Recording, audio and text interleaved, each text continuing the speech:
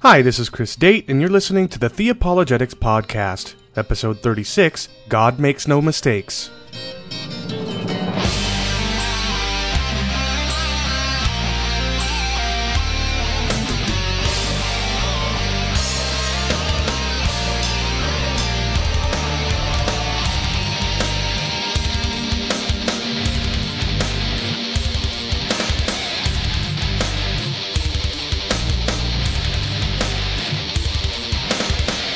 Now, I'm going to try and keep this intro pretty short, as my interview with Jamin Hubner is nearly an hour and a half long, and mind you, I'm not complaining. Inerrancy is an important topic to discuss, but I realize that it's stretching the boundaries of how long you're probably interested in listening to a single episode of my show, so let me just say a few brief things.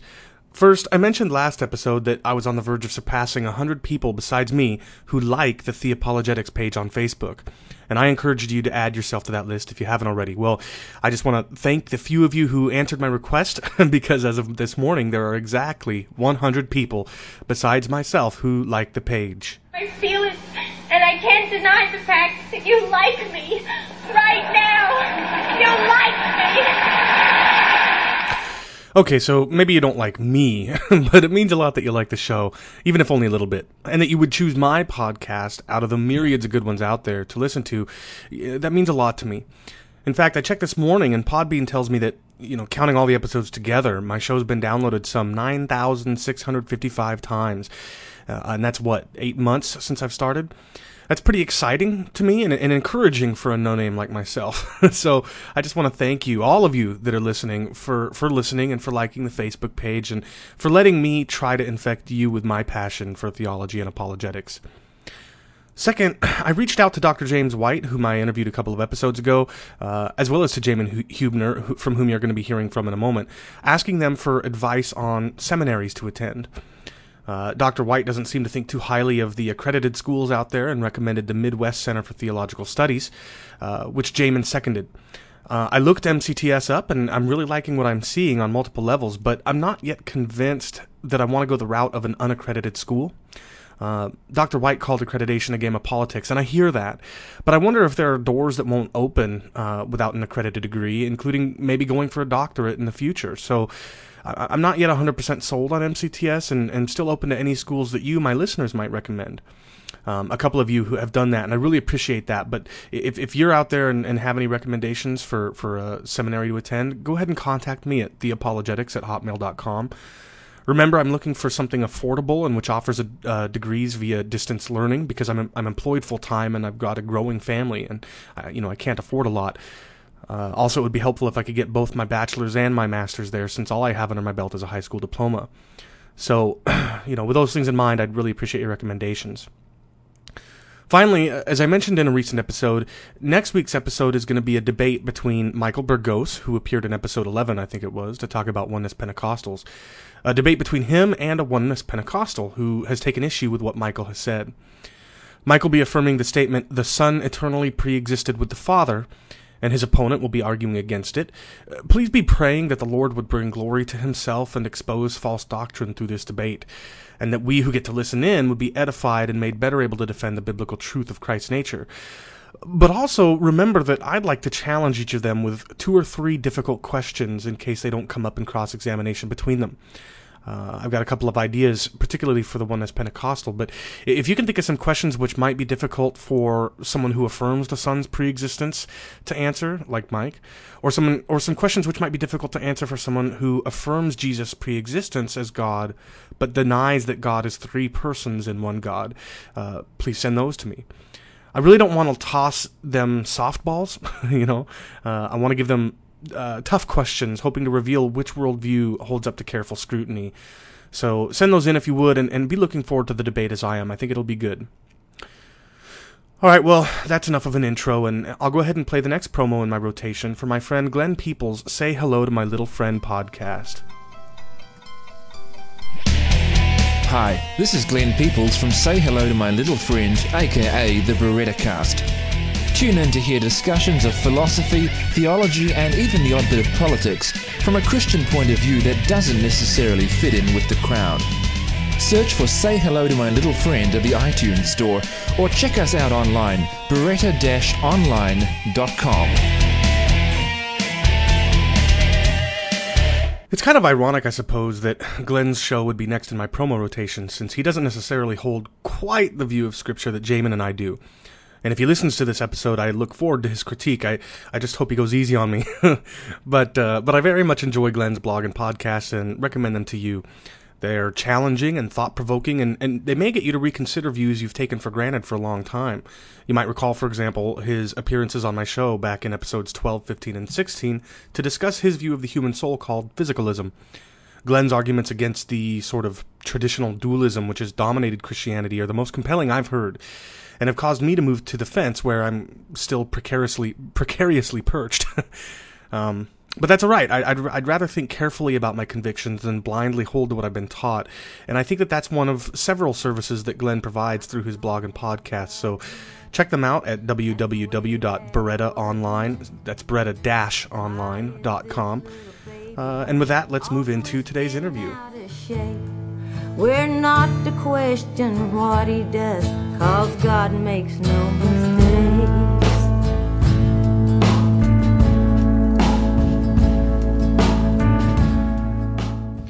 I'm joined today by my guest, Jamin Huebner, founder of realapologetics.org, to discuss the doctrine of the inerrancy of Scripture. Thanks so much for joining me today, Jamin. Thanks, Chris. Now, I've got to start by asking the question that I'm sure is most pressing on the minds of anybody who's friends with you on Facebook. Have you suffered any radiation poisoning as a result of your laundry incident yesterday? Yes. Yeah? Yes. More than those poor souls working in the reactors in Japan. Oh, yeah. No, not really. It was just for an advice for any silly people out there. Don't put your detergent on the very top of your stacked laundry devices. It will fall and kick you in the pants. Or at least tighten the cap.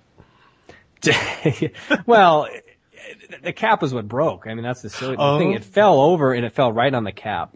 I see. And you know what's funny is that you clean it up once, but see, it got all underneath the wash machine. Mm. And so, I can't move this thing. It's like, it's in there. And, so you're cleaning it up and, you come back an hour later and it's all there again. Well, it's 'cause, it's so thick and gravity makes it smush down, you know, and so it keeps spreading. And anyway, yeah, thanks, for your question of concern. You were very welcome. Well, let's get started. I like to begin most interviews by asking my guests for their testimonies, but I suspect that your answer to that question would be a little bit different than the kinds of responses I usually get. And the reason is because many of us were born again later in life. But I can't imagine that that's true of you, given that what appears to be a very young age, you're already a professor of theology, you've already written several books, presented at conferences, participated in debates. So if you're not embarrassed by my asking, would you mind telling us just how old you are and maybe share with us your story? How is it that at your young age, you're already as accomplished as you are? Well, there's a lot of different questions in there. I like to make it tough. Well, that's good. I like that. Well, I'm 24 and, let's see, you asked, born again later in life. Well, I mean, I grew up in a Christian home and, I guess a public profession of faith took place at age 7. Although, I don't know, sometimes I look back and I think about it and I think, I don't really think I understood what sin was at all. I think there was more peer pressure involved in that decision, and so forth. But, it was later in early teens where I really experienced the conviction of sin and the need for God's grace and just praying to God and so forth and so that took place. But I don't know, I really got active in Christianity in terms of just thinking and reading and so forth in the junior year of high school and senior year. And God does what he's going to do with his people, and he's given me a lot of unique opportunities that I've just thanked him for, and by his grace, I hope they're useful for him and his kingdom. Yeah. Well, I appreciate you answering that. I just wanted to make sure that my listeners were as embarrassed as I am to be as old as I am and yet be so much farther behind. Now, I'm joking, of course, but so I discovered your ministry, Real Apologetics, when a friend of mine who has appeared on my recent past episode of my show recommended your podcast, The Provocative Microphone of the Christian Religion. Could you tell me what the story is behind Real Apologetics and its perhaps provocative name? What is it that led you to start it, and what's its mission? Yeah, I get questions like this a lot, and there's a couple documents on the website on the About section that answers it probably a little more clear than I'm going to try to describe here. But I'm not, in saying real apologetics, I'm not trying to be elitist or anything like that. I mean, right now I'm just a seminary student, and but the whole creation of it comes out of a couple different things, kind of two things. The first is a realization of the age that we're in, the information age that we're in, and how it is hard to sort through material. Now, of course, some of you are like, well, what are you talking about? We got Google, we got all these other different things. Well, yeah, we can find things, but in terms of just having a place and having, like the Real Apologetics recommended reading and so forth, having somewhere that's consistent material, that is always from a perspective, you kind of know what you're getting, and having pretty decent quality stuff. That isn't really common. I mean, there's a lot of different apologetics ministries, and there's a lot of bad ones, and there's a lot of good ones. Greg Kokel's ministry, James White's ministry. I think of other apologists like Douglas Grutais. Great guys. I mean, the real deal. And there's still a shortage. I mean, these guys are busy, and they have plenty of things to do, and books to write, and debates to do. And so I did think there was a need for something to kind of cut through so much fog. Because not all apologetics ministries are of the same value. I mean, there's just a lot of bad ones that are actually doing more harm than good, I think. And so that's one thing. The second thing is just a realization and a conviction that our theology really determines how we do apologetics, how we defend the faith, and that is manifested primarily in three different ways, and I list these on the website. And the first is just having a reformed soteriology, believing the truth of the Scripture, of God's sovereignty and the way He gives justice and grace as He pleases, just completely God-centered.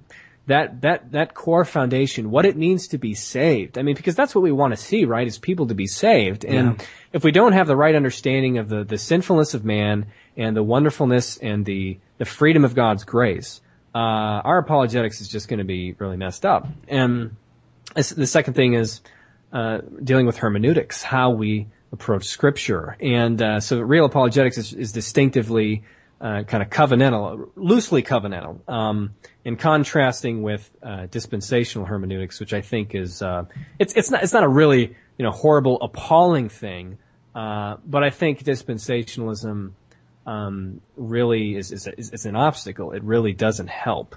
And so that's important. And then thirdly is that we're presuppositionalist, biblical, essentially, in our apologetic method. We're not evidentialist. And so, we could talk about that a lot. So that's kind of, about real apologetics. Now, the provocative microphone, I originally wanted that to be kind of the heart of the ministry. But it ended up being less often and less intense than I anticipated. Although I still do it, I love it, and people find it useful.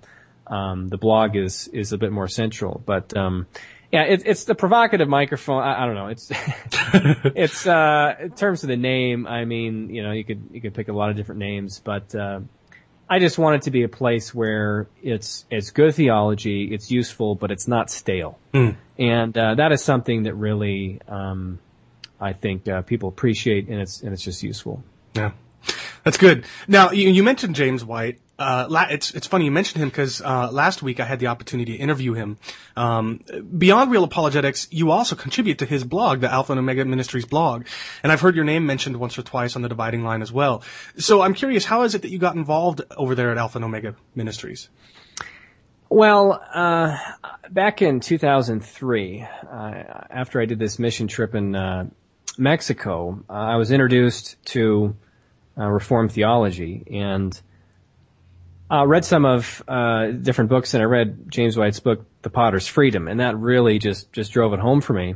And listened to his podcast, his webcast, The Dividing Line, and just really appreciated his ministry and really appreciated his debates.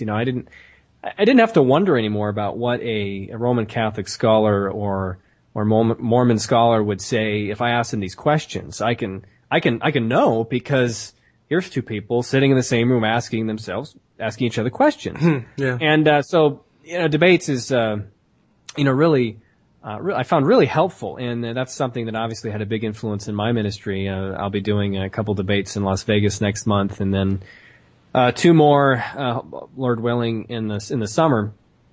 And so after that, I met him at a conference in 2004 in Omaha, and then started, going into his chat channel and just being a regular there and getting familiar with his ministry and so forth. And then I had the wonderful opportunity of going on a cruise after the Bart Ehrman debate.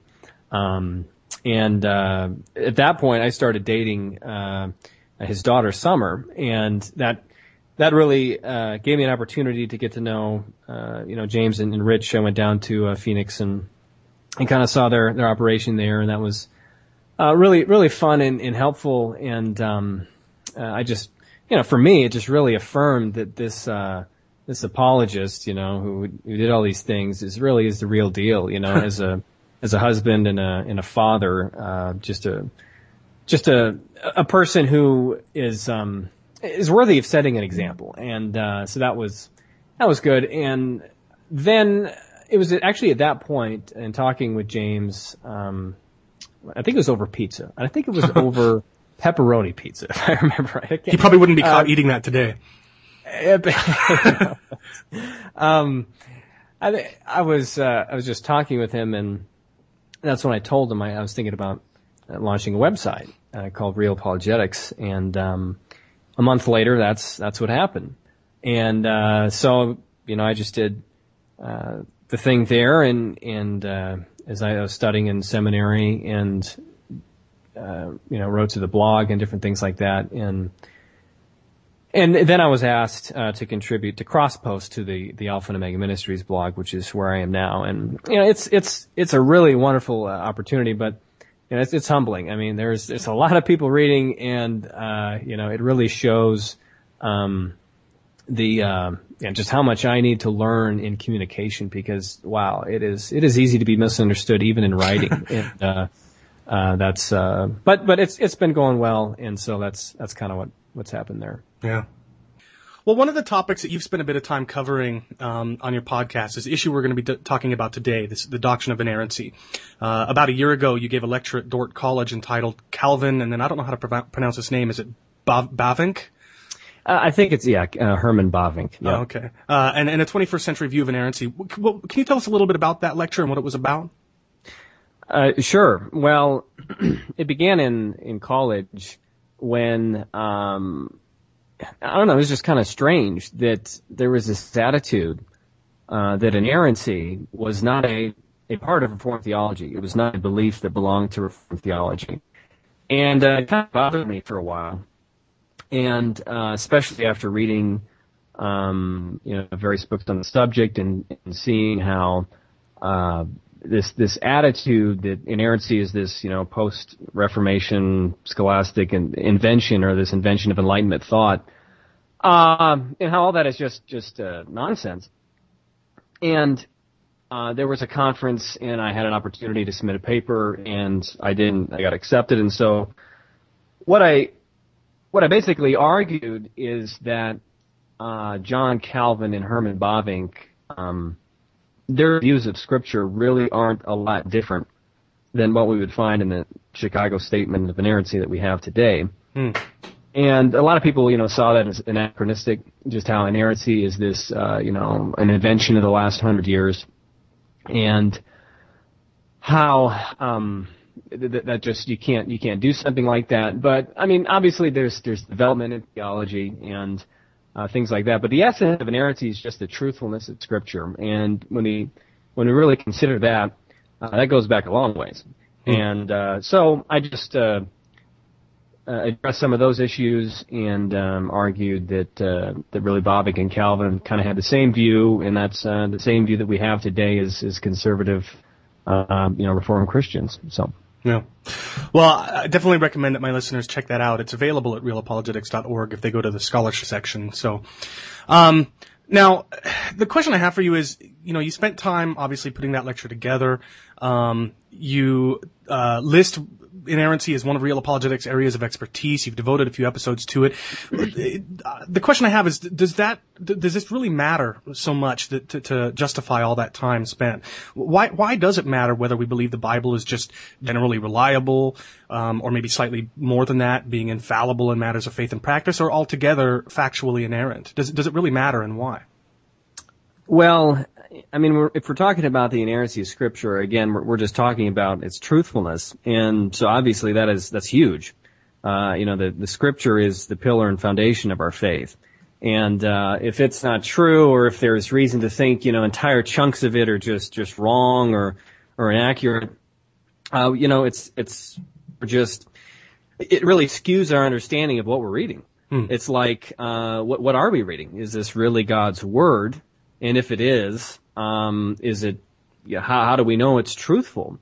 Now, traditional orthodoxy and, Christianity and a person like me and you would just say, okay, God, is speaking through His Word, and God is truthful, so anything that's in the Bible is truth. And, that's a fair assessment. But when you start cutting it up, in this attempt to, accommodate to, modern liberalism or scientific theories or just, modern standards of precision or whatever, you're just failing to understand what Scripture is that there's no indication, and there's no reason really anywhere to think that, only parts of Scripture or only certain aspects of what is being said or is being taught are true. And so we affirm, total inerrancy, that all of Scripture in what it teaches and asserts is truthful.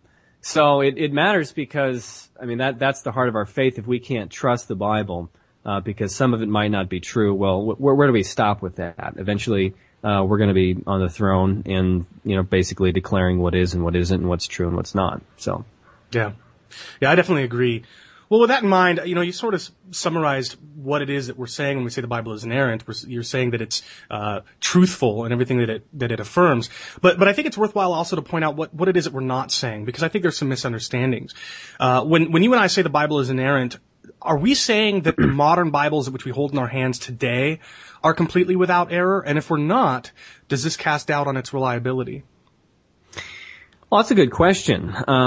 And it's something I think a lot of Christians struggle with, or they just haven't asked, because often discussions on the subject don't get that far. It's just kind of like, well, the Bible's true and that's what we believe, and everybody's holding different translations when they're saying that, and but when you get in a situation with a Jehovah's Witness or a Mormon, it's like, oh, okay, their Bibles are false or something like that. Well, I want to read just a chunk of the Chicago Statement. This is Article 10, and it says, we affirm that inspiration, strictly speaking, applies only to the autographic text of Scripture, which in the providence of God can be ascertained from available manuscripts with great accuracy. We further affirm that copies and translations of Scripture are the Word of God to the extent that they faithfully represent the original. So I think that really summarizes it. And, again, this is something that I think if you've never heard it before, it might shock you, because what it's saying is that not all translations have equal value. Yeah. Not all manuscripts or editions have equal value. Everything that we have, the Bibles we have today, are without error. They're inerrant. They're the Word of God to the extent that they reflect the original. And so that's why it's so important to have a good translation, to have a good, critical Greek New Testament. So we have the entire, manuscript tradition where the autographic text is contained, And so I think that's one thing. We could talk about what else inerrancy isn't. But I think we'll get into that as we discuss more. Yeah, I guess the thing that I'd like to reassure my listeners, at least those of them that may struggle with this issue, is that we are acknowledging the reality of things like scribal errors and stuff like that. But it seems to me, based on, well, for example, some of the debates that James White has done, that we do really have a very, very reliable transmission history, of the originals. And so while there may be a copyist error here or there, I don't see there being any real reason to cast doubt on the entirety of Scripture or even much of it. I mean, would you agree? Yeah, I would agree. And, I think a principle that's really important to keep in mind is the tenacity of Scripture, as Alan would put it, is that, if we're going to talk about textual criticism and those types of errors, of scribal errors or copyist errors, we affirm the tenacity of Scripture, which means, textual criticism is like putting together a 100-piece puzzle with 110 pieces. We have the original text within the manuscript tradition. Now, what that text is requires us to make some decisions and to study more. And for the vast majority, I think, we kind of got a hold of what is, probably in the original and so forth. And so that's really the question. It's not a matter of, it's been so corrupted that we just can't know what Jesus said or things like that, from critics like Ehrman and so forth. So yeah, I think that is a fair assessment, as you said. Okay. Well, let's talk about another thing that inerrancy isn't. You mentioned this in one of your podcasts where you responded to a listener who wrote in. Does inerrancy mean that everything written in the Bible was intended to be taken in a wooden, literal way? Or does it instead allow for things like idioms and figures of speech? And then also kind of related to this, does it mean that the Bible is always very precise, such as when listing numbers of soldiers and things like that? Or does it allow for rounding and approximations, stuff like that? Well, inerrancy does not mean wooden literalism applied all throughout Scripture. It's never meant that, and it certainly does allow for idioms and figures of speech. I don't know how it couldn't, but let me just read this section because, I mean, and I don't mean to cop out of answering it, but it's just I can't put it in a better way than the Chicago Statement. But this is Article 13. It says, "We deny that it is proper to evaluate Scripture according to standards of truth and error that are alien to its usage or purpose. We further deny that inerrancy is negated by biblical phenomena such as a lack of modern technical precision, irregularities of grammar or spelling, observational descriptions of nature, the reporting of falsehoods, the use of hyperbole and round numbers, the topical arrangement of material, variant selections of material and parallel accounts, or the use of free citations." And so what's interesting to me, and I'll just be straightforward about this whole thing, is the most frustrating part of doing apologetics in this whole issue of inerrancy is that 95 to 99% of the critics or people who have questions on this subject have never read the Chicago Statement of Inerrancy. They've never even read the book Inerrancy by the International Council of Biblical Inerrancy. And that was the hardest thing about putting all this essay together, is you're dealing with so many ignorant people. And, of course, that happens all over in Christian apologetics. But on this issue, it's particularly striking just how many people look down upon the word inerrancy or the whole idea, as if they even understand what's being said. Because often, if you say inerrancy, a lot of people in your audience, your listening audience, are thinking, "Oh, you mean wooden literalism and all the numbers are precise and all these things." No, it's never meant that. It doesn't say that in our documents and so forth. So I think that's clear enough. I mean, what largely determines what is being said is authorial intent. If a person says in Scripture, there was 5,000 people, on the hill, like the Sermon on the Mount or something. Well, clearly that is a number. That's a round number. It's an estimate. There could have been 5,127 people. Now, sure. What's really interesting, Chris, is that in just saying that to different people, I've gotten all kinds of different responses. Some people have said, you are wrong. That is absolutely, you have undermined the inspiration of Scripture. There exactly was 5,000 people on that day or whatever. And I'm just thinking, what happened to the purpose of the writing. Sure. What happened to the original intent? Because that just destroys hermeneutics. And it's like, how do we understand what any of this means? So, yeah. I guess God only owns the cattle on exactly 1,000 hills then. Yeah, I suppose. Yeah. Well, here's one more then. Does inerrancy mean that the words of Scripture were directly dictated to its authors? I mean, were they just writing down what they were told kind of verbatim? Well, there's many different modes of how Scripture was written through human persons. A lot of Scripture was written, was given to people through visions and dreams. They were laying on a bed, just breathing softly, chilling out. And, other times prophets and people were more conscious, like they were writing a letter, like Paul. He's just sitting at a desk or whatever, writing away on a piece of paper. And, things like the apocalypse and, John and different visions and being taken up. There are all different kinds of modes of the way God has given Scripture and the way God speaks and has spoken through people in the period of inscripturation. And so it's a question of depending. Well, which part of Scripture do you mean, and what do you mean by dictated? So, yeah, but take for example Paul's letters. We're not saying that Paul was told what to write down. So, and without knowing precisely the answer to this question, in what way does the Holy Spirit work with Paul to write a letter without actually directly dictating it to him? I mean, how do proponents of inerrancy typically answer that question? Well, I mean, that it's a mystery largely. I mean, all that Scripture really says is that they were carried along by the Holy Spirit.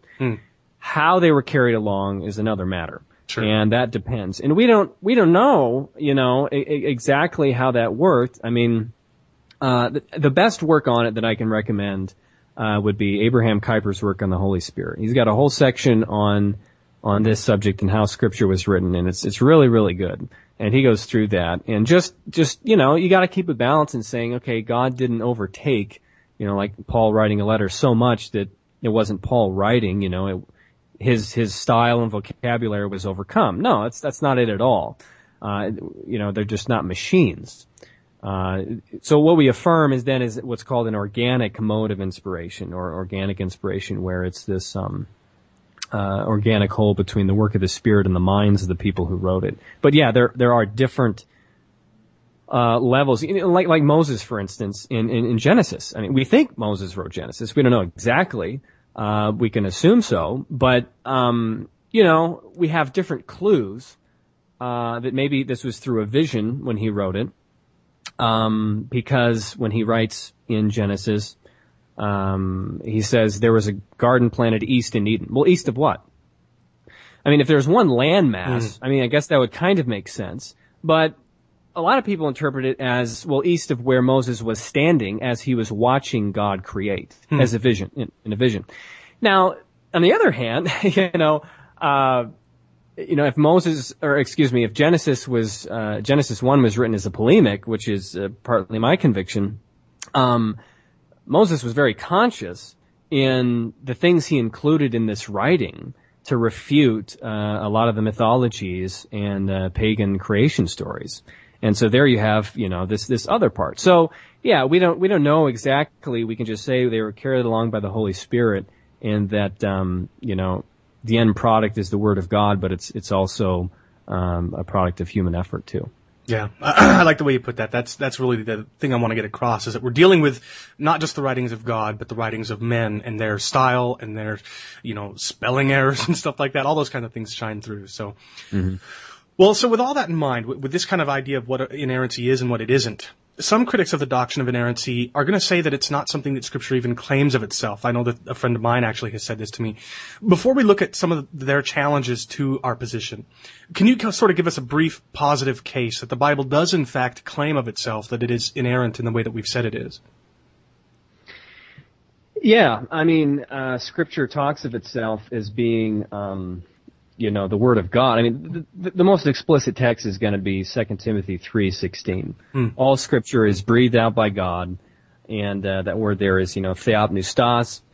And we'll probably talk about that later. But I mean, there's a lot of internal testimony about the truthfulness of Scripture. I mean, the Psalms say, it's purified 7 times. That's Psalm 12. Every word of the Lord proves true. That's Proverbs 30. There's all different kinds of things. Every time, Jesus quotes Scripture, he quotes it as Scripture. This is the Word of God. This is authoritative. So, the whole Old Testament is considered God's Word and so forth. So, I mean, we could go through a lot of different examples and, everything that's the internal testimony, like Acts 24, Paul says that he worships God, believing everything laid down by the law or written in the prophets. And, Romans 15:4, Paul says, whatever was written in the Old Testament was written for our instruction. And, and there's a lot of details, a lot of historical details. David ate bread in the presence of, Jonah was in a whale, the men of Nineveh repented. That there are a lot of different historical, details referenced, in the New Testament. And so there's no reason to think that, there's any, inaccuracy in terms of things from history to geography to teaching. And so, but really, I mean, as far as a case that the Bible is inerrant, just by knowing what Scripture is, what it claims to be, what it testifies itself to be, we know that it doesn't contain error because God doesn't.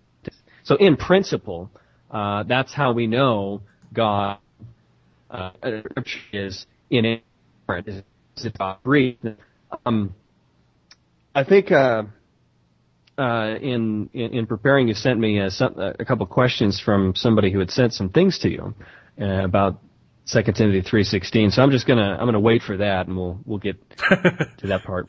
Sure. Yeah, I understand. And there was a little bit of a connection burp again. So basically what you're saying, and just correct me if I'm wrong, is that the biblical case that we're making is that the Bible calls itself the Word of God, and if God can't err, then Scripture can't err. Does that sound like a...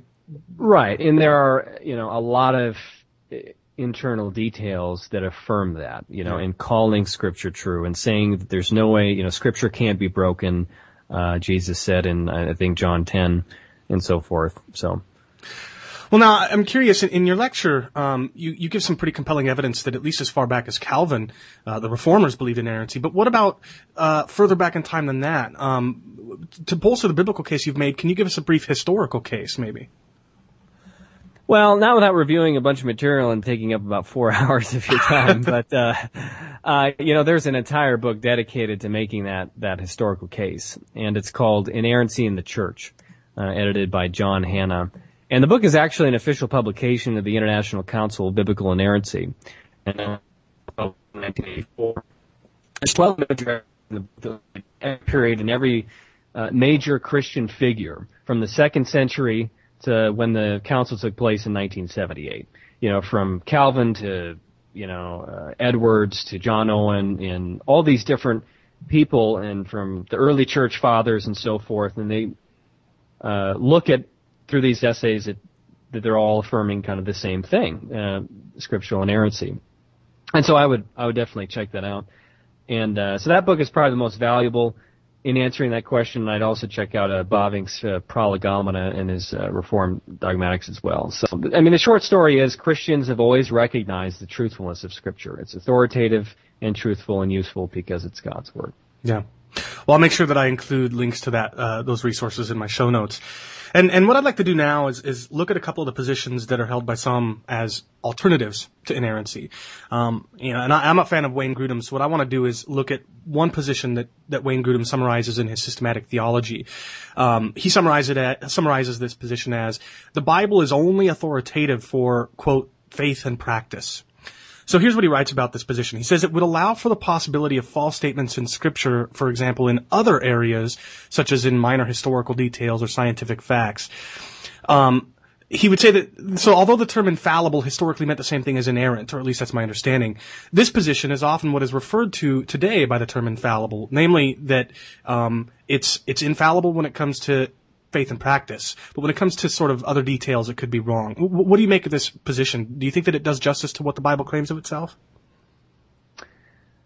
Well, first of all, Grudem's work on the subject is one of the best, and I recommend that. And he's also written a really good article called Scripture, Self-Attestation and the Problem of Formulating a Doctrine of Scripture in the book Scripture and Truth. That's on the recommended reading page on my website. Second of all, you're right in asserting that infallibility and inerrancy are generally the same.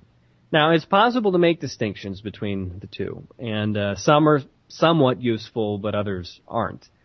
Scholars, disagree over this. Some would say that inerrancy is the same thing as infallibility, but with this innovation, mainly from Warfield's work, of that inerrancy only applies to the original autographs. Others would say infallibility means that the Bible cannot make a mistake, while inerrancy says the Bible does not make a mistake. Now, it's that kind of distinction that I guess I don't find to be terribly useful. I mean, if the Bible can't make a mistake, then it doesn't, right? I mean, it's there. So, but in answering that leads us to get more specific about what we mean by Bible. And so we point to the original work of Scripture, the autographs. And so I guess in that sense, that's kind of helpful. Grudem is right to say, that it isn't enough to just say Scripture is only authoritative and inerrant on matters relating to faith and practice. That's a false belief generally known as limited inerrancy, which means the Bible only makes true assertions on issues relating to the church, like theology, ethics, religion, and stuff like that. So issues like history and geography and other factual areas, that's a different story. The Bible could be wrong. Now, the reason we reject that idea of limited inerrancy is because it isn't taught in Scripture. Like I mentioned, Paul in Romans 15:4 says that whatever was written in the Old Testament was written for our instruction. And Grudem provides a list of other historical details and how there's just no way we can believe that these are in error and hold to the belief that this is still the Word of God. I see. Yeah. Okay. Well, one other position, you mentioned a couple times this friend that I mentioned in the questions I sent you. He's actually appeared on my show before to talk about something different. But he emailed me when I announced that I'd be interviewing you on this topic. And his position is, I think, somewhat similar to Grudem's, and so there may be a certain extent to which your comments there apply here. But I think it's also slightly different. He wrote me saying that saying that Scripture is God-breathed or inspired by God, all by itself, doesn't tell us about the nature of that inspiration, and certainly not about the doctrine of inerrancy. He went on to say, perhaps what are inspired are the ideas, that is, the message, but not the medium. Perhaps the teaching of every part of Scripture is inspired and therefore true, but there are things in Scripture that are incidental to that message, e.g., passing claims about scientific knowledge, literary conventions, imperfect memories of events, etc. So that's what he wrote me. Now, whereas the former view we looked at would say that some things in the Bible, some things that the Bible says are true where they concern faith and practice, but that other things it says are false. My friend's position is a little different, something more like the message or teaching of all of Scripture is true, but that some of the ancillary details surrounding that message, what he called the medium, may be false. How would you respond to someone who advances a view like this? Well, first of all, your friend is very wrong in saying that 2 Timothy 3:16 and its calling Scripture God-breathed tells us nothing about the nature of inspiration. Calling Scripture God-breathed is what is inspiration. That's a very confused assertion that he says because it fails to distinguish what we mean by the word inspiration. The word inspiration is usually a way for Christians to summarize the doctrine of Scripture. So when Christians say the Bible is inspired, what they really mean is the Bible is the Word of God. It's a divine book and so forth. Now that's okay, but there's something more fundamental that we're completely ignoring here.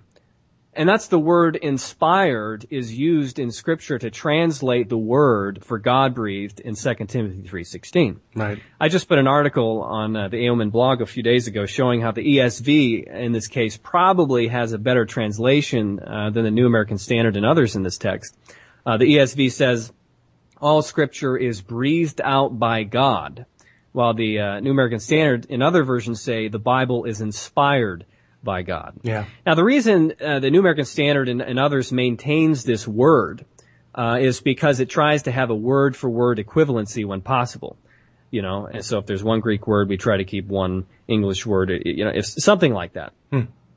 So the best single English word for theopneustos, or this idea, at least, if you could encapsulate it as much as you could in an English word, is inspired. It's also the more common word because the King James Version also uses the word, but in a different form. The King James Version says, all Scripture is given by God, given by inspiration of God. Now, the problem is, and any student of Greek knows this, is that to capture the idea of the original word here, is you're going to have to supply several English words.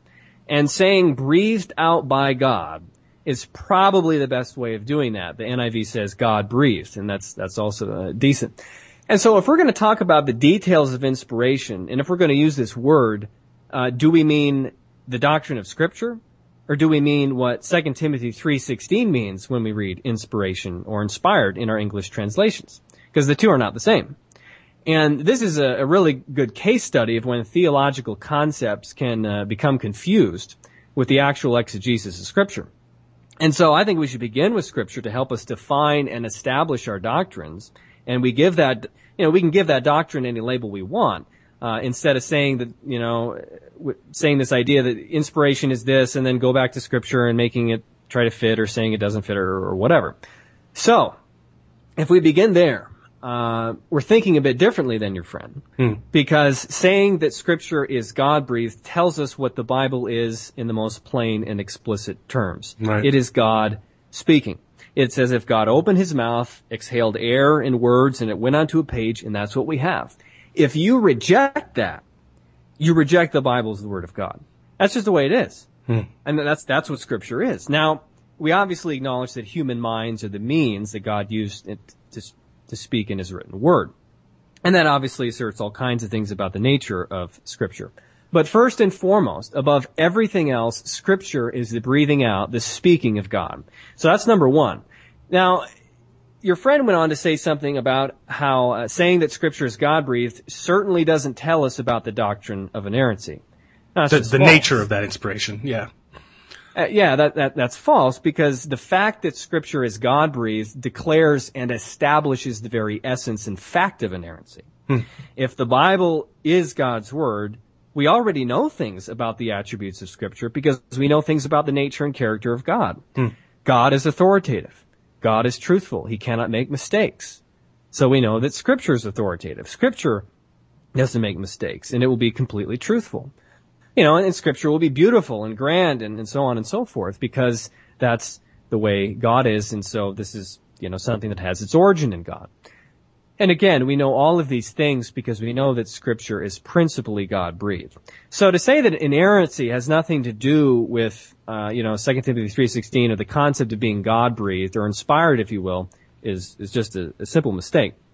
Now, thirdly, your friend suggested that maybe what is inspired is the ideas, the message, the teaching that's in the Bible. Well, this is essentially limited inerrancy. I mean, and this has been, refuted over and over in various systematic theologies and so forth. And I think Grudem has done a good work, and so there's no sense reviewing that. But maybe what he means is to say that Scripture is God's Word and authoritative and inerrant on the higher level of concepts. So, Scripture is not inspired on the more fundamental level of words and sentences and letters and so forth. Well, this isn't true either. This is not the way Jesus and the scriptural authors treated Scripture itself. Jesus didn't have this view of limited inerrancy. And if I could just provide a couple examples. Please do, to show what I'm talking about. In John chapter 10, verses 34 through 35, Jesus makes an argument from the Old Testament. And it hinges on a single word and a single form of that word, the plural form. If there was an error in the Old Testament that said God instead of gods in Psalm 82, or if that whole word wasn't there, Jesus wouldn't be making any sense. His argument wouldn't work. His defense of his claim to be the Son of God would break down. And what's particularly important about this text is that in the same breath, Jesus says that this fact, that this one word is in Scripture, as he quotes it, upholds the authority and truthfulness of Scripture. He says, for the Scripture cannot be broken. Yeah. If the Scripture didn't contain that word, and that specific word in the form that Jesus quoted it, the Scripture would be broken. It would be fallible and errant. It would contain mistakes. So there's no question that Jesus believed the Scripture is inspired and inerrant right down to the word level. Now, the same is true for Matthew 22:32, where Jesus' entire argument rests on the tense of a single verb. I am, stressing the fact to the Pharisees that God wasn't just the God back in the days of the patriarchs, but God is today, right now, present tense, the God of Abraham, Isaac, and Jacob. And the same thing in Paul's writings. Galatians 3:16. Paul's argument revolves around the difference in number between the words seed and seeds. If Scripture isn't errant on the most basic level of words and letters, then Paul just can't be trusted. Yeah. So the short story is Scripture is completely errant, not just in religious matters or ethics or just in teaching or the general message, but in the very building blocks of the language. Now, of course, your friend has already he already has kind of believed that. I mean, think about it. If only certain teachings and if only the message of Scripture is inspired and authoritative and inerrant, you still have a problem. Because that message is entirely dependent on the words and letters of the Bible. If I change the words, I change the teaching. If I change the tense of verbs and the letters of words and structure of sentences, I'm going to change the message. So it just doesn't get anywhere. And maybe I'm reading too much into what he's saying, but I think just saying, well, the general message is inspired. That's not what Scripture teaches of itself. It doesn't.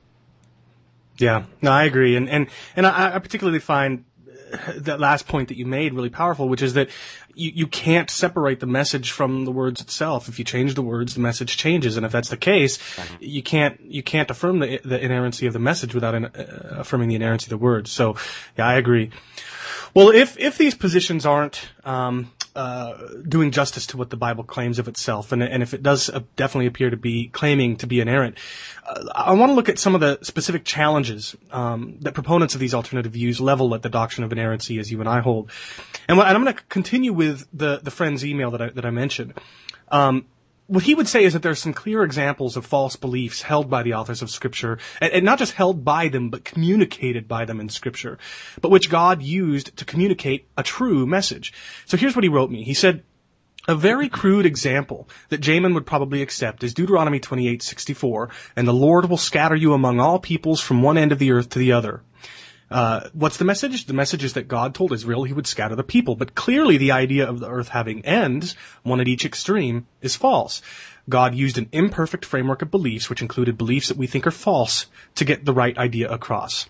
That's what he wrote me. Now, of course, other critics of inerrancy would probably give additional examples, things like a flat earth, creatures which never existed like dragons, and so forth. Now, what do you think about this? Did the authors of Scripture communicate things which we know are false, such as a flat earth that has ends? Well, no, Scripture does not communicate things we know are false. This obviously assumes a certain kind of truth. I mean, if I said the sun rose this morning, that's a true statement. The sun rose this morning. Now, when I said that, do I mean to say that the earth is not revolving around the sun and that the earth isn't spinning on its axis and all those things? No. The meaning and type of truth that is being asserted in a written statement is largely determined by the authorial intent. That is the intention of the author. And we talked about this before with numbers. I can give you a number and assert something totally different in one sentence with another than in another sentence with a number, just by changing nothing else but the number itself. For example, if I said 5,000 people went to the concert, and if I said 5,232 people went to the concert, I'm using numbers in both sentences, but I'm using them differently. In the first case, I'm using it as a rough estimate, but in the second, I'm giving you a precise number. I'm telling you exactly how many people were at this concert. Right. And you know all of these things, even though I don't tell you, the difference. The only thing I've changed is the number itself, and that allows enough information for the reader to pick up on what I'm trying to communicate. Now, the same is true in sentences that don't involve numbers, like from one end of the earth to the other, or the sun rose, or whatever. We know what is being asserted, and we know that the author is not intending to be scientifically accurate because we say these kinds of things every day. So we should interpret it in a way that is foreign to the original authors. Now, this introduces us to a complex subject of inerrancy and hermeneutics, and it's a very deep, it can be very complex. But basically, these things are outlined in the Chicago Statement and in the publication, the book Inerrancy, just like most other questions on the subject. The simple fact is, you can't really separate the two. The various doctrines of Scripture, depend on each other and help clarify each other, and that's the way good theology is. It's like a web. And that's why there are actually two Chicago statements. The first was on biblical inerrancy in 1978, and the second was on biblical hermeneutics in 1983. But it had about half or less than half the amount of support as the first council, just because it wasn't that good of a document. And Norman Geisler and I think some others were really trying to push a particular view of Genesis and so forth, so it didn't get as much support. But that's another subject, and I've been working on a statement on biblical hermeneutics for the last 1.5 years, and the draft of it's been on my website for a long time. But after doing more research on covenant theology and so forth, I decided to revise it for another year. Well, anyway, back to the subject.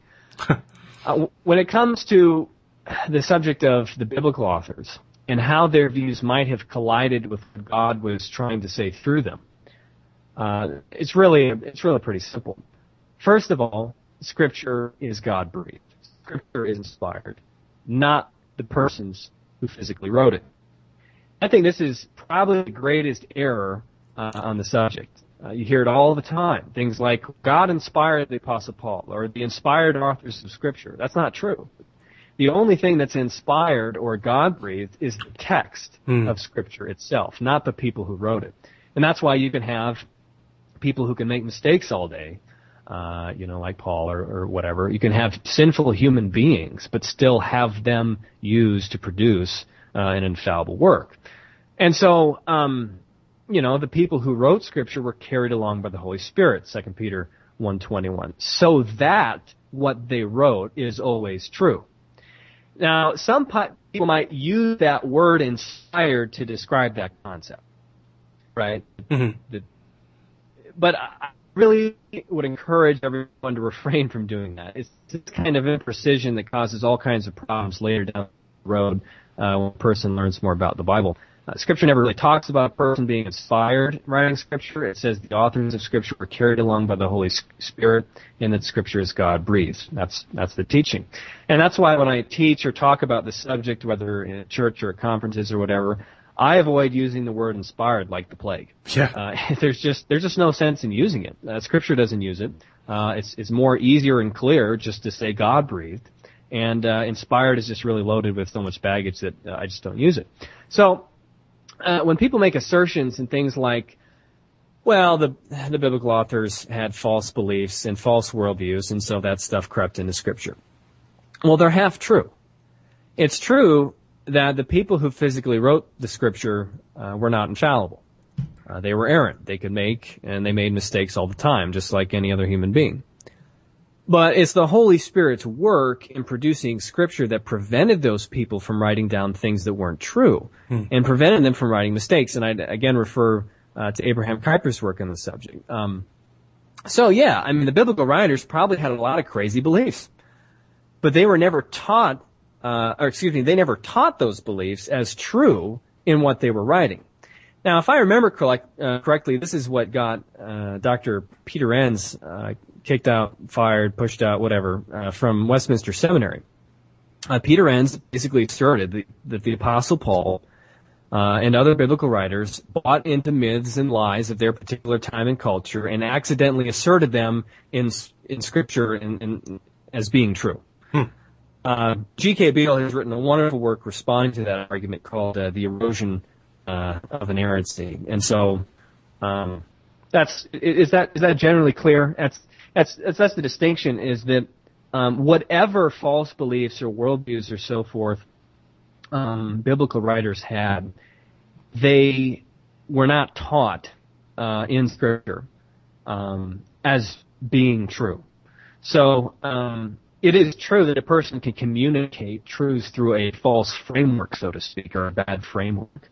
But that framework itself is not part of Scripture. And that's the distinction we would we would make. Yeah, and I agree with that, but I think that, just to play the devil's advocate a little bit more, what my friend would argue is that when the author there of Deuteronomy 28:64 said that the Lord will scatter, quotes God as saying the Lord will scatter you among all peoples from one end of the earth to the other, that the author there is in fact communicating what he believes to be from one literal end of the earth to the literal other end of the earth. And so he would say that it's not just that this author believes that the earth has ends, but he's in fact communicating that false belief in this passage. Where is the devil's advocate wrong in that case? Well, I'm not sure about that because I guess I'd have to look into the origin of idioms because the things like the circle of the earth or one end of the earth to the other or things like the sun rose, all those other statements, they've been around for a really long time. And they're not always originated because that's the way people thought they were. And I guess I have to leave it at that. Otherwise, I'd have to look into this particular text and into the Hebrew and so forth and see if that's really what's being asserted there. But so yeah, that's what all I can say for that. Yeah, I understand. That's fine. Maybe I can, if you do find anything out about that, email me and maybe I'll, okay, yeah. But in the meantime, let's assume for a moment that the history does suggest that this figure of speech originated without necessarily intending to, or maybe it even did originate with the intention of communicating that the earth has ends, but that the author wasn't using it in this way. Even if this is the case, and if we're justified in saying that there's a difference between, statements of literal fact versus idiomatic, figures of speech. He makes an important point, my friend does, in an email that he sent me, because he anticipated this. And what he said was, the problem is that now you have to choose a standard by which you will decide which things to take literally and which parts you won't. He said, I suspect your standard is our current knowledge of the world, but then you open the door to all sorts of things that I also accept. This is my friend speaking. E.g., this should also instruct the way we read Genesis, right? Because he is not a young earth creationist as I am, and we're going to get to that in a minute too. But so the question is, if we're going to affirm inerrancy and yet allow for figures of speech, ranging from ones which suggest the earth is flat to ones which suggest God has wings, how do we distinguish between idioms and what are actual statements of fact? Well, everyone who opens up the Bible has to interpret it if the Bible is going to say anything. You can't escape deciding what's going to be literal and what isn't. Whether you believe the Bible is inerrant or just a bunch of lies is irrelevant. You're still going to have to decide if you're going to read it, what parts are figurative and what parts are literal. This is true for any written work. So the entire question has, very little to do with inerrancy and is more of a subject about hermeneutics in general. And there's a lot of, good books on the subject. I provide at least 4 volumes on the Real Apologetics recommended reading and so forth. So yeah, I don't see that as terribly relevant because that's more of a question on hermeneutics. I guess there's a book called Inerrancy and Hermeneutic that I would get. I think it's edited by Harvey Kahn, and they get into all of that, the whole range of discussion of those kinds of things. So it's a case by case basis. The rules of exegesis are the rules of exegesis. Now, if you want to debate what those are, we can do that, but now we're not talking about inerrancy anymore. Yeah, we have to do a whole other show for that. Yeah, right. Yeah, that's good. All right, well, okay, so I want to look at one more objection leveled at the inerrancy of Scripture, both by some professing Christians as well as atheists alike. It's often claimed, I hear this all the time, and it drives me batty because I've looked into these, or at least many of them. It's often claimed that there are numerous contradictions in the Bible. There's something called Project Reason, which is a nonprofit foundation devoted to what it calls spreading scientific knowledge and secular values in society. And they link to a PDF that I'm going through in my podcast right now called Contradictions in the Bible, which alleges to map out 440 or so contradictions in Scripture. And of course, you and I are familiar with some of the infamous examples, like was there one angel or two at the empty tomb, whether Jesus rode in on one donkey or two. Are any of these genuine contradictions which skeptics use to object to the inerrancy of Scripture, are they genuine contradictions such that we should reconsider the idea of inerrancy?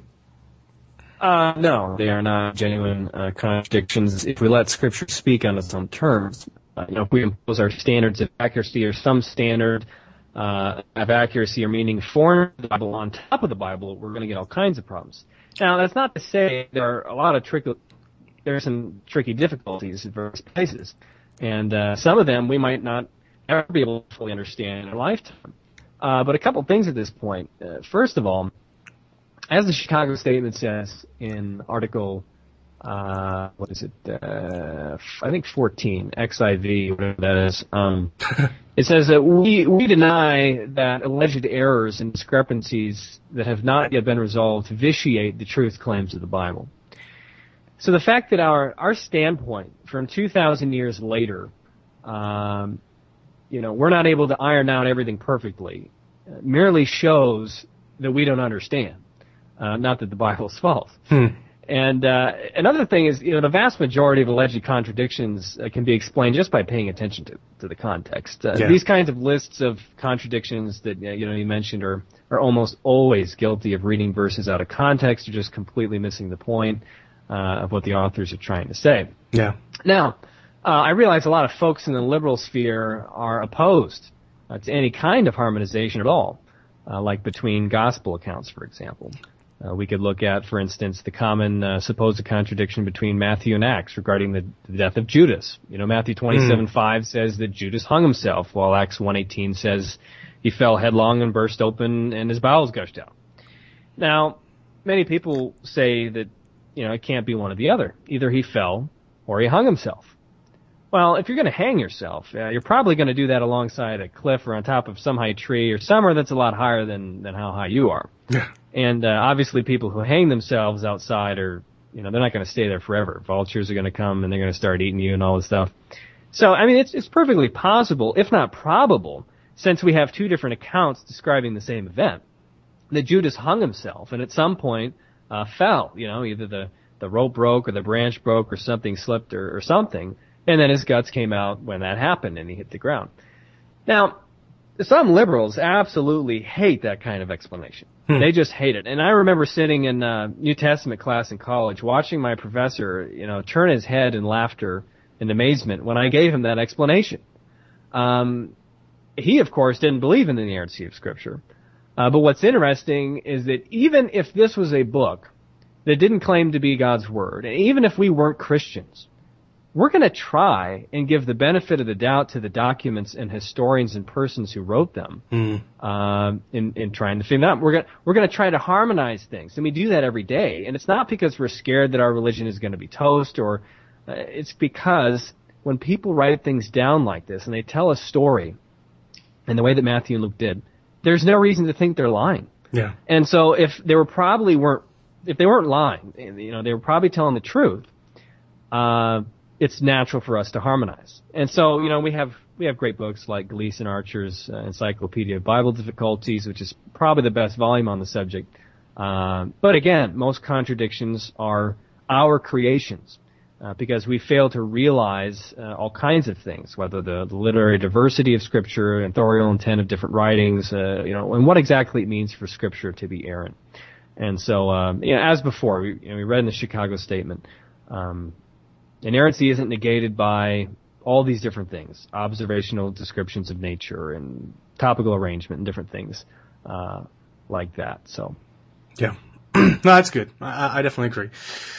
Well, so we could spend all day talking about other objections probably that critics of inerrancy will make, but I'm not going to keep you forever. So, I'll come back to this issue in future episodes on my own. But before I let you go, there is one more challenge I have for you. It's a sort of personal one, and since you've reviewed this beforehand, you might be chomping at the bit to address it. But it comes from somebody who doesn't appear to think very fondly of you, as you'll well know. When I announced that you were going to appear on my show, Fred Butler commented on the announcement and wrote, "Hopefully you will challenge him as to his consistency with the first chapter of Genesis. In my interactions with the guy, his views of inerrancy tend to derail on the question of Genesis and historicity." And then Fred links to a post at his blog where he basically takes you to task for not seeing the old earth creation position as being a violation of inerrancy. Now, I'll admit, some of my listeners might not like this. You might not even like this, and that's okay. But I'll admit that as a young earther myself, I'm somewhat sympathetic to Fred's opinion of old earth creationism. And I too see its proponents as who affirm inerrancy as being somewhat inconsistent. But here's a question I have for you.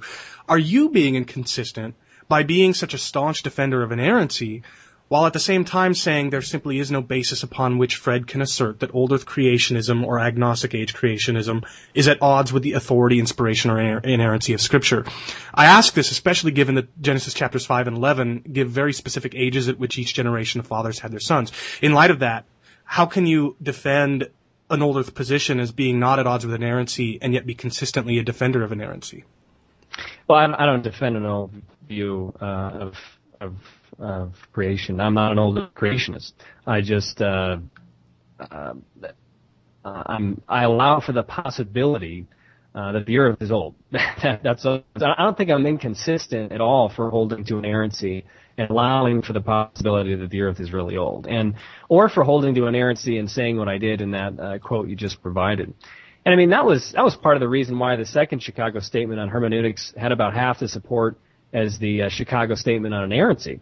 It's because some people thought that inerrancy entailed a certain literal view of Genesis and thus a young earth perspective, while many others who wrote and signed the Chicago Statement on inerrancy did not. So it's not like I'm the only person who holds the biblical inerrancy and allows for, the possibility that the earth is old and the universe is old. But I think the subject is so charged because in the minds of many, when you say old earth, people think theistic evolution. Sure. He's harmonizing Darwin's theory of Genesis. No, that's just not true. And my ministry has criticized theistic evolution since it was founded. And I'm going to continue to challenge the members of BioLogos to do public debates on the subjects, though I doubt it's in their interest to do that kind of public dialogue. Sure.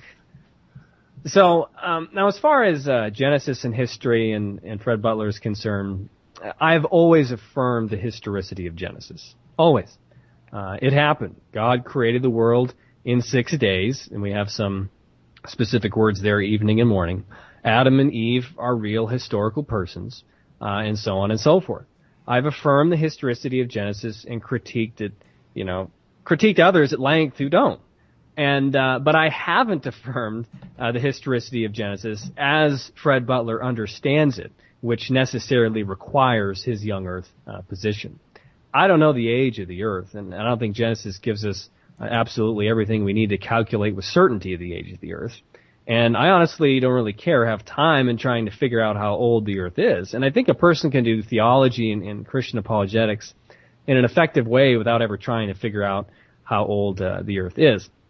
Now, I do think there is enough information to figure out the age of man, who was created on day 6 after things stabilized. And I think it's wrong to say that human beings have been around for 50 or 100,000 years. I don't think man is that old. But calculating the age of the earth from this absolute point of creation to today, I don't think is as easy as people make it sound, especially when time doesn't travel at the same speed, depending on where you are in the universe and what point of reference you're using, and especially when time itself is being created. So, but if I remember correctly, Fred's objection from our exchanges a number of months ago initially began on inerrancy and the age of the earth, but after he realized that you don't really have to be a young earth to hold to the doctrine of inerrancy, he kind of switched gears, or maybe it just became, more developed in his thought. I mean, I do that all the time. You learn and realize things as you're typing and Sure. as you're, thinking about them. But he switched over to the clarity of Scripture. And I think he said something about how, what my problem isn't really with inerrancy, but with the clarity of Scripture. He thinks that anytime I say something about how Genesis is not exactly clear or easy to understand, he sees this as a kind of undermining of the clarity of Scripture. Well, I deny that too, because I don't think Genesis or any part of the Bible, for that matter, is trying to tell us how old the earth is. And so there's really nothing to make unclear, unless you're already assuming that one of the purposes of Genesis is to tell us how old the earth is. I mean, if Fred is consistent, well, think about this. Say a person said, the Bible isn't clear enough for us to know if the Apostle Paul ever had a wife. Now, it's probably true. Does this undermine the clarity of Scripture? No. No, not at all. There's all kinds of things that are unclear in Scripture. We don't know, what this thorn in the flesh is that he talks about. We don't know, why the order of the temptations are different in Matthew and Luke's account. I mean, we can speculate and offer solutions, but we just don't know. But none of that has anything to do with the clarity of Scripture. Sure. When we talk about the clarity of Scripture, we're saying that Scripture is clear in everything that God says in it. So if Fred or anyone is going to make this objection to a person who says something, that isn't clear in Scripture, you're already assuming what Scripture is trying to say, but that is exactly what's under dispute. What exactly is being said in Genesis 1 and so forth? Does it undermine the clarity of Scripture to say that Genesis and its exact purposes and ways of communicating truth are not clear enough for us to say that the earth is young?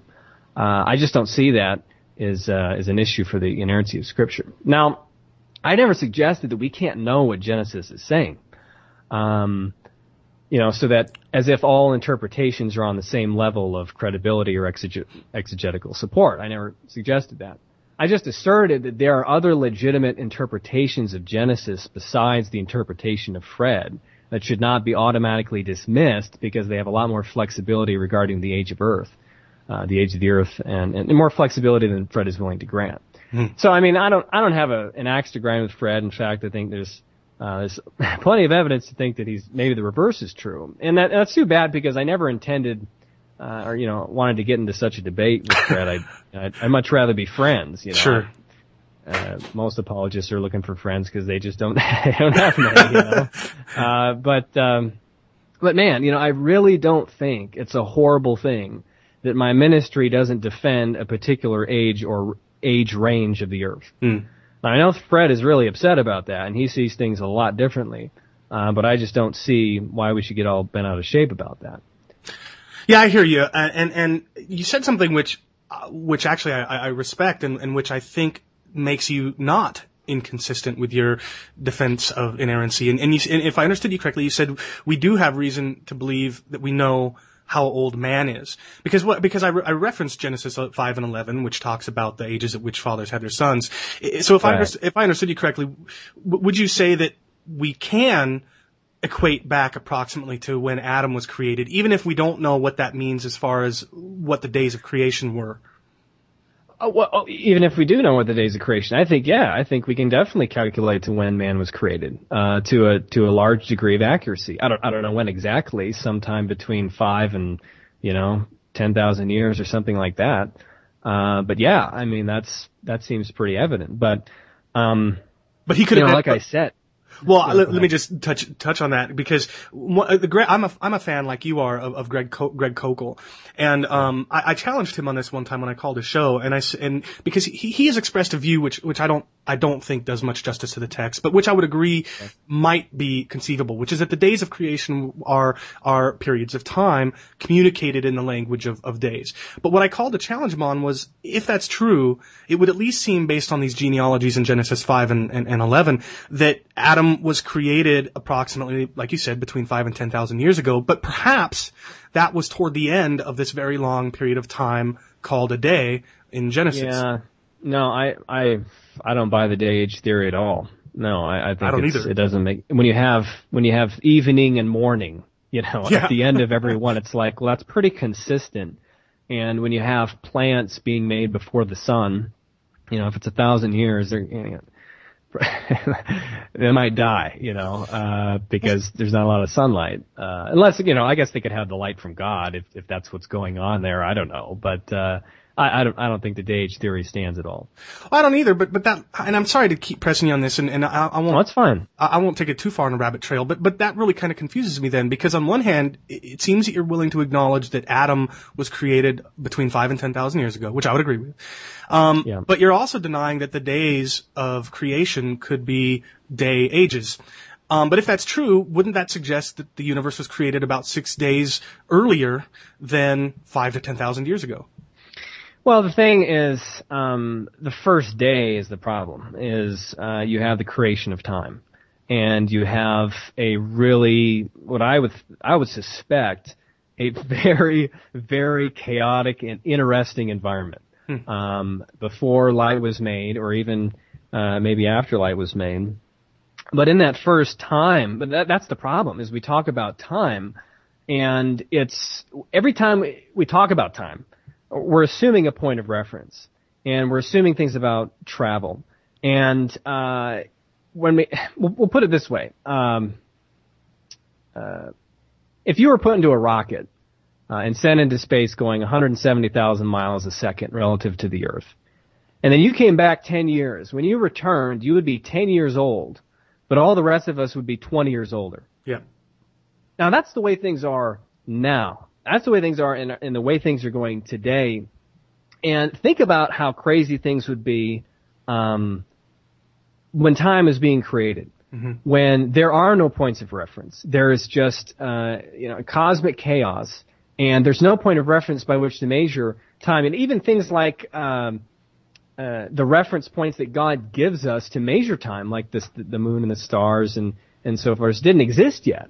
Now, we still have this reference to evening and morning, and I think that's very helpful in telling us it was probably, a rotation or something like that.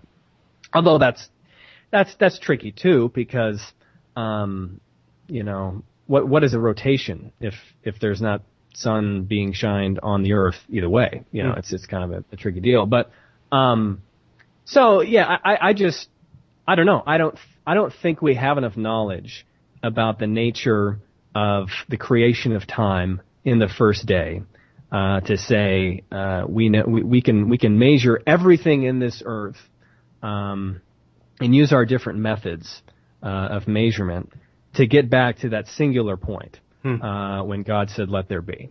And so it's, I don't have an agenda. I'm not trying to, screw up the exegesis of Genesis. I just really think we're really, really stretching the text, especially if we, what is the purpose of all of this? We haven't even talked about that. And what is the nature of Genesis 1? We're really putting a lot of stress on it to assert that, everything is as static as we think it is today throughout the entire creation account. So, okay.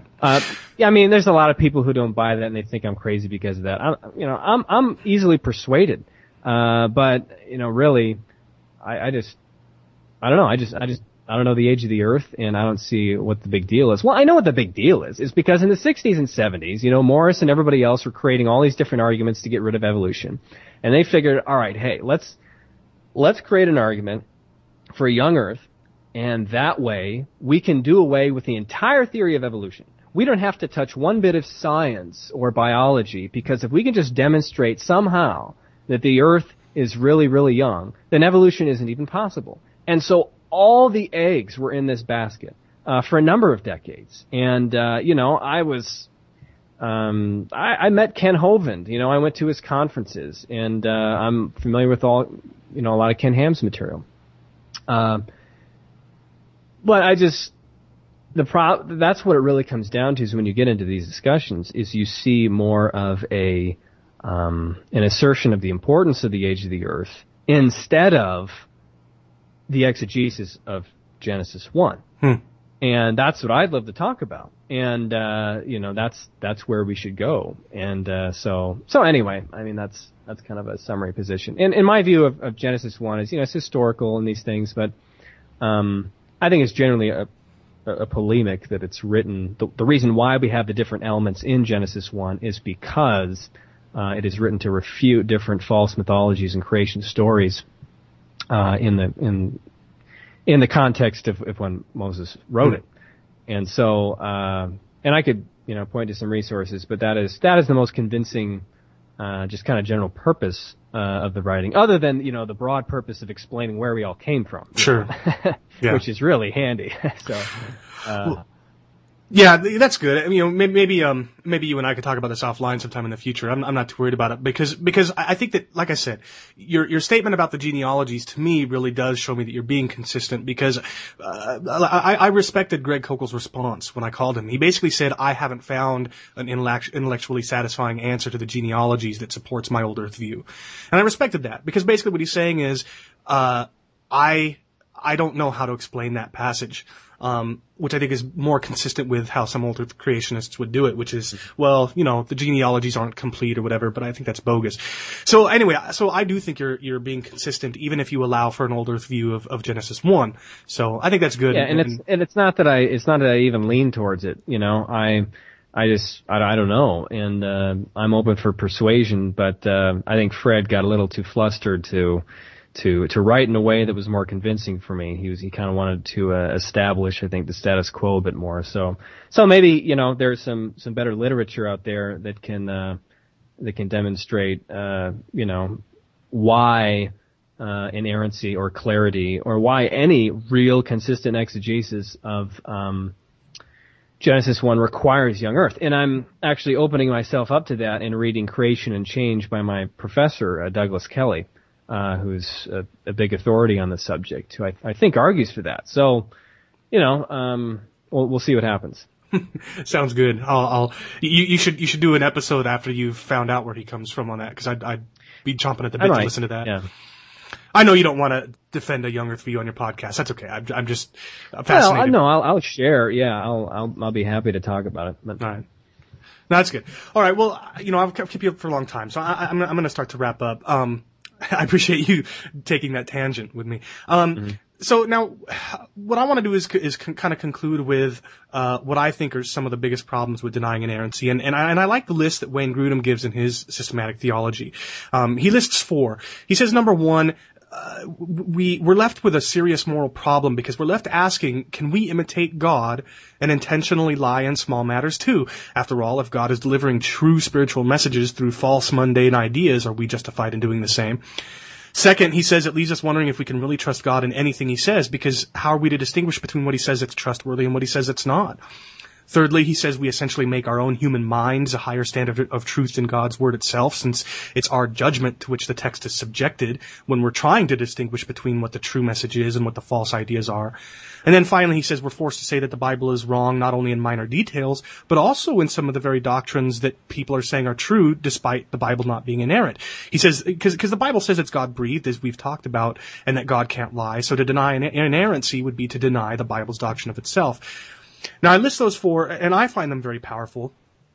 In a picture of your workstation at your website, I see Grudem's systematic theology at your desk. At least I think that's what it is. Mm-hmm. So what do you think? Do you see these as being the logical consequences of denying inerrancy? And is there anything that you might want to add to the list? Oh man, no, I think Grudem nails it. I mean, I really, I don't think I have much to add at all. I think he gives a great summary of the consequences.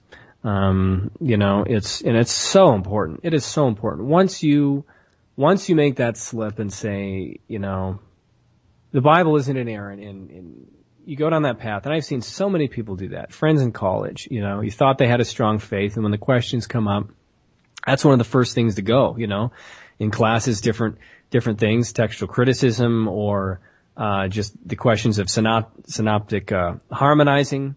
And without this grounding of what the Word of God is and just what inerrancy is and how it flows from that, it's not a pretty picture, and it gives way to everything we're seeing today, from whatever kind of branches of ungodliness in society. It's all an abandonment, because it's human beings live their lives according to one standard of 2. Either what we say or what God says. Yeah. And that's why inerrancy is so important, is because when you start denying things like that, there's nothing to keep you accountable. You are on your own, and you get to define what is truth. Yeah. So yeah, I think he gives a good summary. That's good. Well, so is there any sort of parting message that maybe you'd like to leave us with? I do this with all my guests. I like what many of them have to say, even if they feel a little put on the spot. But what would you most like to see us take away from this discussion that we've had? Well, the Bible is totally truthful. It is reliable. It is sufficient. And since it is both a human document and a divine document, we shouldn't be too quick to assume how exactly the Bible is truthful and is inerrant. And we must make an effort to let Scripture speak on its own terms. So I think that's the best way of summarizing, and that really gets home to the heart of the matter. Fair enough. So where can my listeners go to get connected with you, with Real Apologetics, and to start listening to the provocative microphone? Well, my website is realapologetics.org, and there's a button on there for podcast, and that's about it. I don't do a podcast terribly often, maybe twice a month is what I kind of shoot for, and it really depends on what's going on. But yeah, the blog is more active. You know, when I started the ministry, I thought it was all going to be about the radio. It was all going to be about the podcast. And the blog would be kind of a side thing. Well, I guess Providence had it in mind it'd be just the opposite. I guess the blog is way more active, and the podcast is a little bit less. So, but yeah, that's at realapologetics.org. Good. All right. Well, I really appreciate your time. Thanks for joining me today. Yeah, thanks a lot, Chris. All right, well, I hope that you enjoyed the interview as I did, and I hope that you'll stay tuned for the next episode of the Theapologetics podcast, which will be a debate between a Trinitarian and a Oneness Pentecostal over the pre-existence of the Son of God before his incarnation. Until then,